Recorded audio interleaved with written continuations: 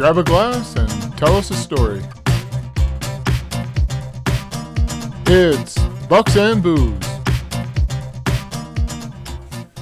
Welcome, I'm your host, George Torzik, and I invite you to savor the spirit and the story with me today.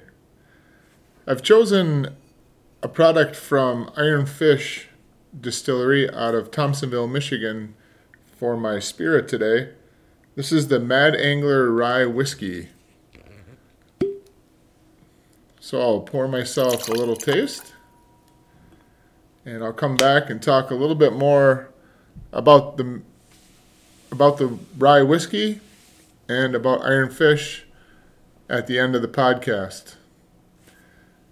I'm going to talk a little bit about solo hunting today, and I'm doing it solo. This goes back to the early 90s when my wife and I had moved to Coleman, Wisconsin.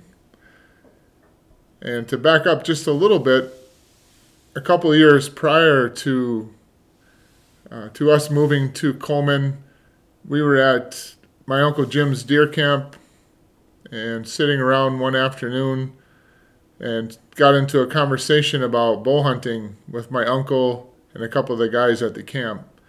And to this point, I had not done any bow hunting. My brothers had not done any bow hunting. But the guys at the camp had started to get into it. And at the time, we're shooting recurve bows. Both my uncle and our hunting partner, Dave DeGroot, had purchased Bear recurve bows. And they had a target set up out in the field outside of the deer camp. And as we got to talking, they said, well, why don't you give it a shot? And we had shot bows a little bit growing up, just through school and through some activities, but never seriously, never for deer hunting.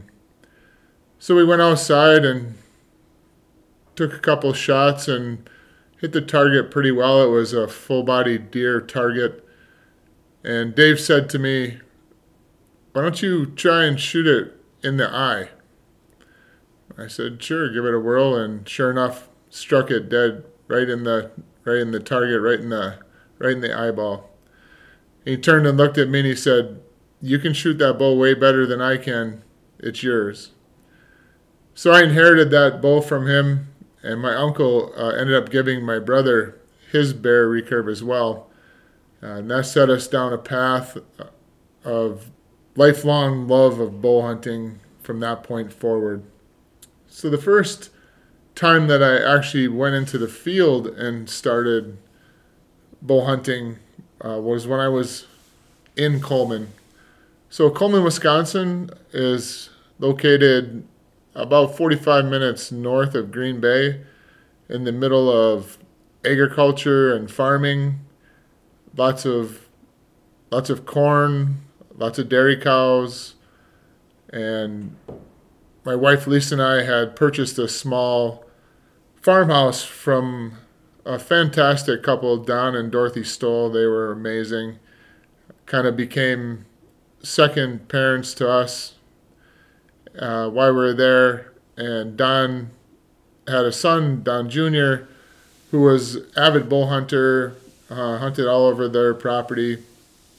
And the whole family was incredibly gracious and kind and invited me to utilize any space that I wanted to on their farm for hunting, for bow hunting. And so I started to get into the sport. And in the early 90s was when some of the first widely shown hunting shows were out. The team at Realtree was probably the most predominant one at that time, watching guys like Michael Wydell go out hunting, bow hunting, really captured my interest and sort of helped me along my journey as I started bow hunting. So starting off bow hunting with a recurve, concerned about accuracy, about making sure I didn't make a bad shot on a deer. Spent a lot of time practicing before I went out for the first season. And off the back of our house, we had a corner of woods that was off of a cut cornfield. There were a couple of, I think there were 5 or 6 steers that Don and Dorothy had that grazed in that field. And there was a great stand back in the middle. And the area was just loaded with deer. They were everywhere. It was not uncommon for me to be in a stand and see 20 does underneath me at all times. And I think it was probably in part my rawness to the sport, that I just didn't have a lot of encounters with bucks at the time while I was bow hunting there. Because certainly they were in the area. Many other people, many of the students that I had in school and the football players I coached told me stories of these great deer that they shot. But my luck wasn't quite going that way. So I spent a lot of time out there learning the hard way and waiting for that opportunity for something with antlers to come along. And it was a few weeks into my adventure in bow hunting that I finally had a 6-point buck that was coming into the stand that I had. I was up in a tree.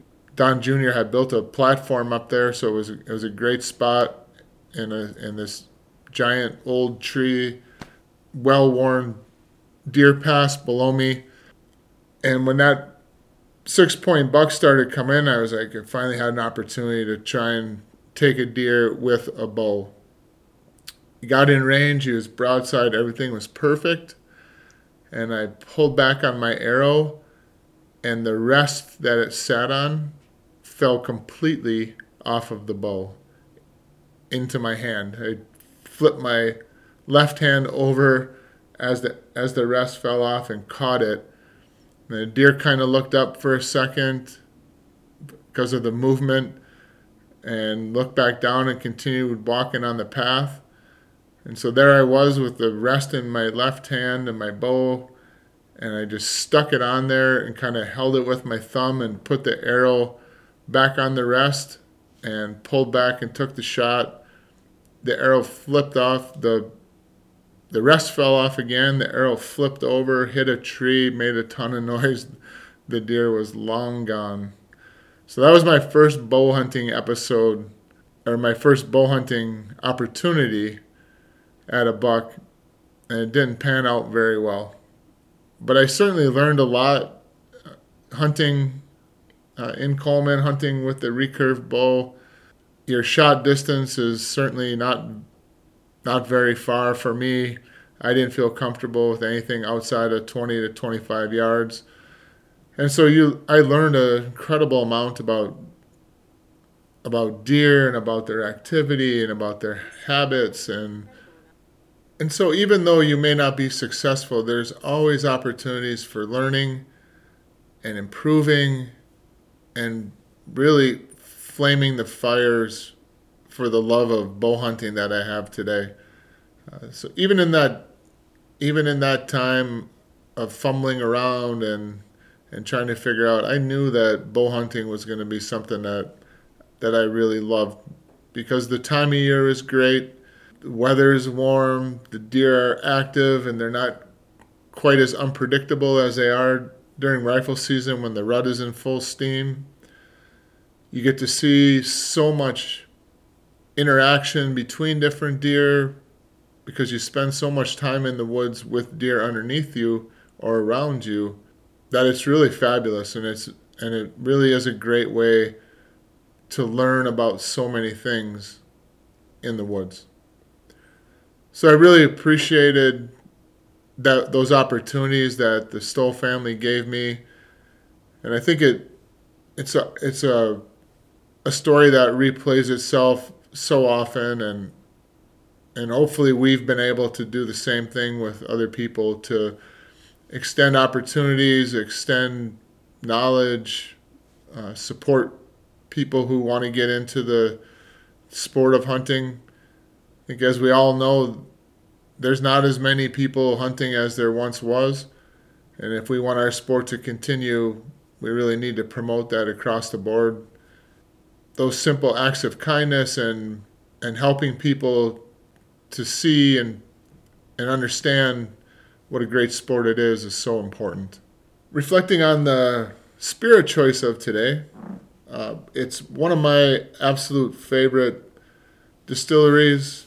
Ironfish is a tremendous family-run, small craft distillery in Thompsonville, Michigan. Richard and Sarah Anderson have been incredibly gracious. They've had us down as guests at the distillery, which is gorgeous. And if you ever have a chance to stop by, it's just a little bit south of Traverse City. They have a beautiful farm there. They try and grow as much product as they possibly can to make their whiskeys, and anything that they can't grow, they source out from other farmers in the area, or at the very minimum from other farmers in Michigan. So it's Michigan products, locally sourced as much as possible.